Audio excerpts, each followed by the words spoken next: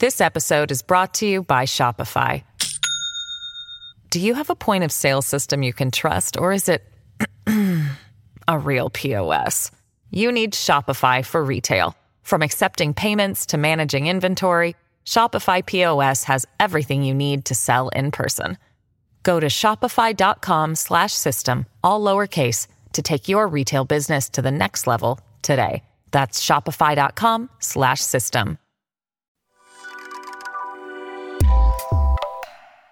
Good morning. Welcome to Axios Today. We've made it to Wednesday. It's November 18th. I'm Nyla Boodoo. Here's how we're making you smarter today.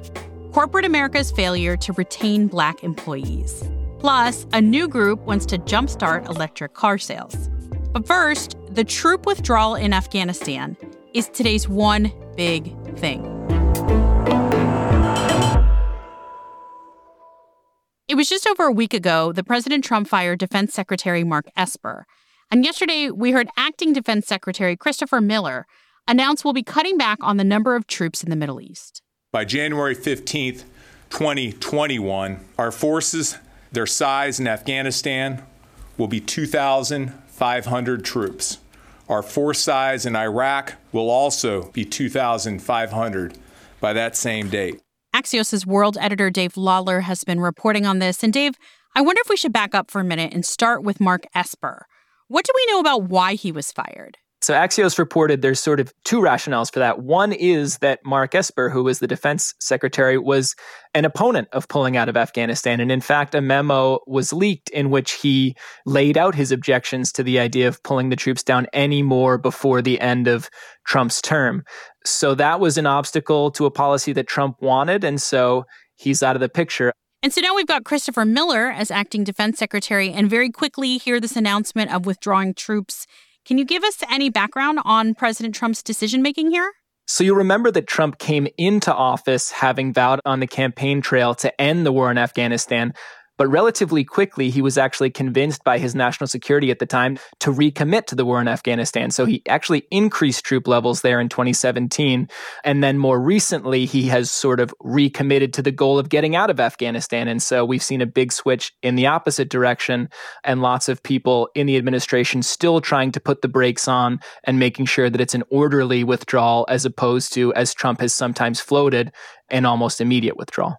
And what are you hearing from the government in Afghanistan after this was announced? It's not good news for the government of Afghanistan because they are in these negotiations with the Taliban. And the leverage on the U.S. side and on the Afghan government side is that the Taliban want the U.S. troops out. So they think they're in a weaker position if the U.S. troops pull out before there's any real progress on these peace talks. And what are we hearing from NATO? So NATO Secretary General Jens Stoltenberg was actually pretty dire in his warning. He said that if there's a hasty NATO and U.S. withdrawal from Afghanistan, the country could again become basically a hotbed for international terror groups like ISIS and Al-Qaeda. And Stoltenberg sent a pretty clear indication that this withdrawal was not coordinated with the broader NATO mission, which is basically to stay in Afghanistan, to train the Afghan military, and to prevent the rise of terror groups again on Afghan soil. And so it's very difficult to see NATO continuing that mission because the U.S. is so core to the NATO mission there, just in terms of personnel, infrastructure, technology. What are you going to be watching for in the next couple of weeks now? So one interesting thing is how Joe Biden is going to play this. He has long called for an end to the war in Afghanistan, but he is open to the idea of leaving a counterterrorism force. A lot of people have said that if the U.S. pulls out, Al-Qaeda will be back, it will be unstable. And so the idea is that you leave a small contingent in there to prevent that from happening as far as that's possible. And so actually, Joe Biden might be walking into a situation he's fairly comfortable with, where there will be a small U.S. presence in Afghanistan. Trump will actually have completed a lot of the withdrawal that Democrats have been calling for, but won't be entirely out by January. Dave Lawler is Axios' world editor. Thanks, Dave. Thanks, Nyla. We'll be back in 15 seconds with a reality check on corporate America's pledge to Black professionals. This episode is brought to you by Shopify. Do you have a point of sale system you can trust, or is it a real POS? You need Shopify for retail. From accepting payments to managing inventory, Shopify POS has everything you need to sell in person.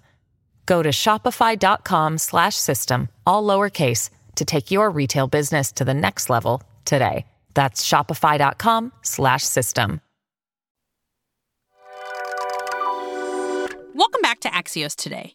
Companies have pledged to hire and retain more Black professionals since the nationwide protests and calls for real change around systemic racism. Axios' Erica Pandey has been reporting out how widespread this problem is.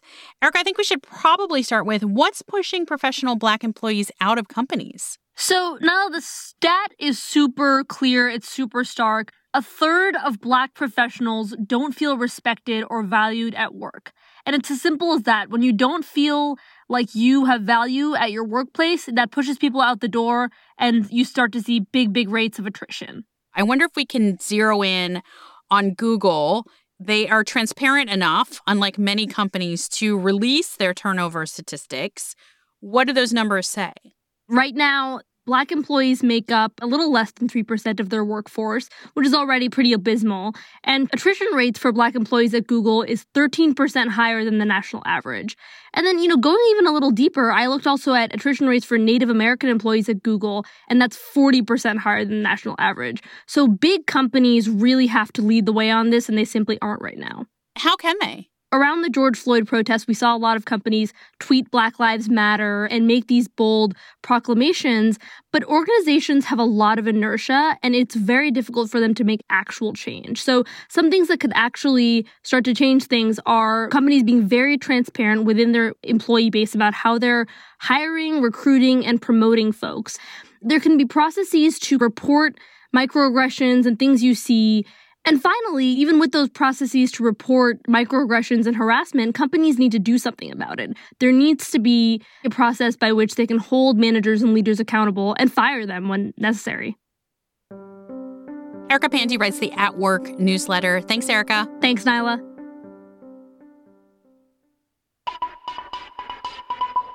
There's a new coalition in town that's announcing a very ambitious policy to make electric vehicle models account for 100% of all new vehicle sales by 2030. Ben Geman is an energy reporter for Axios, and he's here to tell us about ZETA, the Zero Emissions Transportation Association. Hey, Ben, so for you, what's the most interesting thing about this coalition coming together? I think what's so fascinating about this new organization is that it really shows in a lot of ways that the electric vehicle industry and a lot of sort of related corporate interests have sort of left the nest. This new organization includes a whole constellation of other interests. You've got a bunch of utilities, you've got a bunch of electric vehicle charging companies. And I think what this shows is that you've got now this discrete, separate electric vehicle specific organization that really shows this industry has come into its own. How are they going to try to convince people to only buy electric cars? I mean, look, right now, electric vehicles are still a niche thing, right? They account for about 1% to 2% of sales. And so some of their goals are things like expanding consumer incentives, but that's kind of just the starting point for them, right? They have a whole other series of things that they'd like to see in terms of much stronger vehicle emissions and efficiency standards, as well as new federal resources for electric vehicle charging infrastructure and several other things. There's a lot of investor money coming into electric vehicle startups, right? Like I said, electric vehicles are a tiny percentage of sales now. The investor hive mind thinks that is going to eventually grow a great deal. I'd be very surprised if it hit 100% of new car sales or anything close to it by 2030. But a lot of people and investors with a lot of money see the current percentages growing a lot in the coming years. Ben Geman writes the Axios Generate newsletter. Thanks, Ben. Thanks for having me on. A lot of people are working from home and spending more time than ever with their pets. And whether you're one of those people or not, you can now spend time virtually with some of the world's smartest dogs. One university in Budapest is live streaming their new project, the Genius Dog Challenge, where every Wednesday you can watch 6 dogs from around the world compete to see who understands the most words. The next toy that the dogs should bring for Whiskey and for Rico, it's Lolly. Guys, are you ready? Rico's from Spain, Whiskey's from Norway. They started off the challenge last week by learning the name of 6 new toys. Each week, they get more words to memorize. You can see the rest of the dogs, Max, Squall, Gaia, and Nalani, square off until a champion is crowned on December 16th.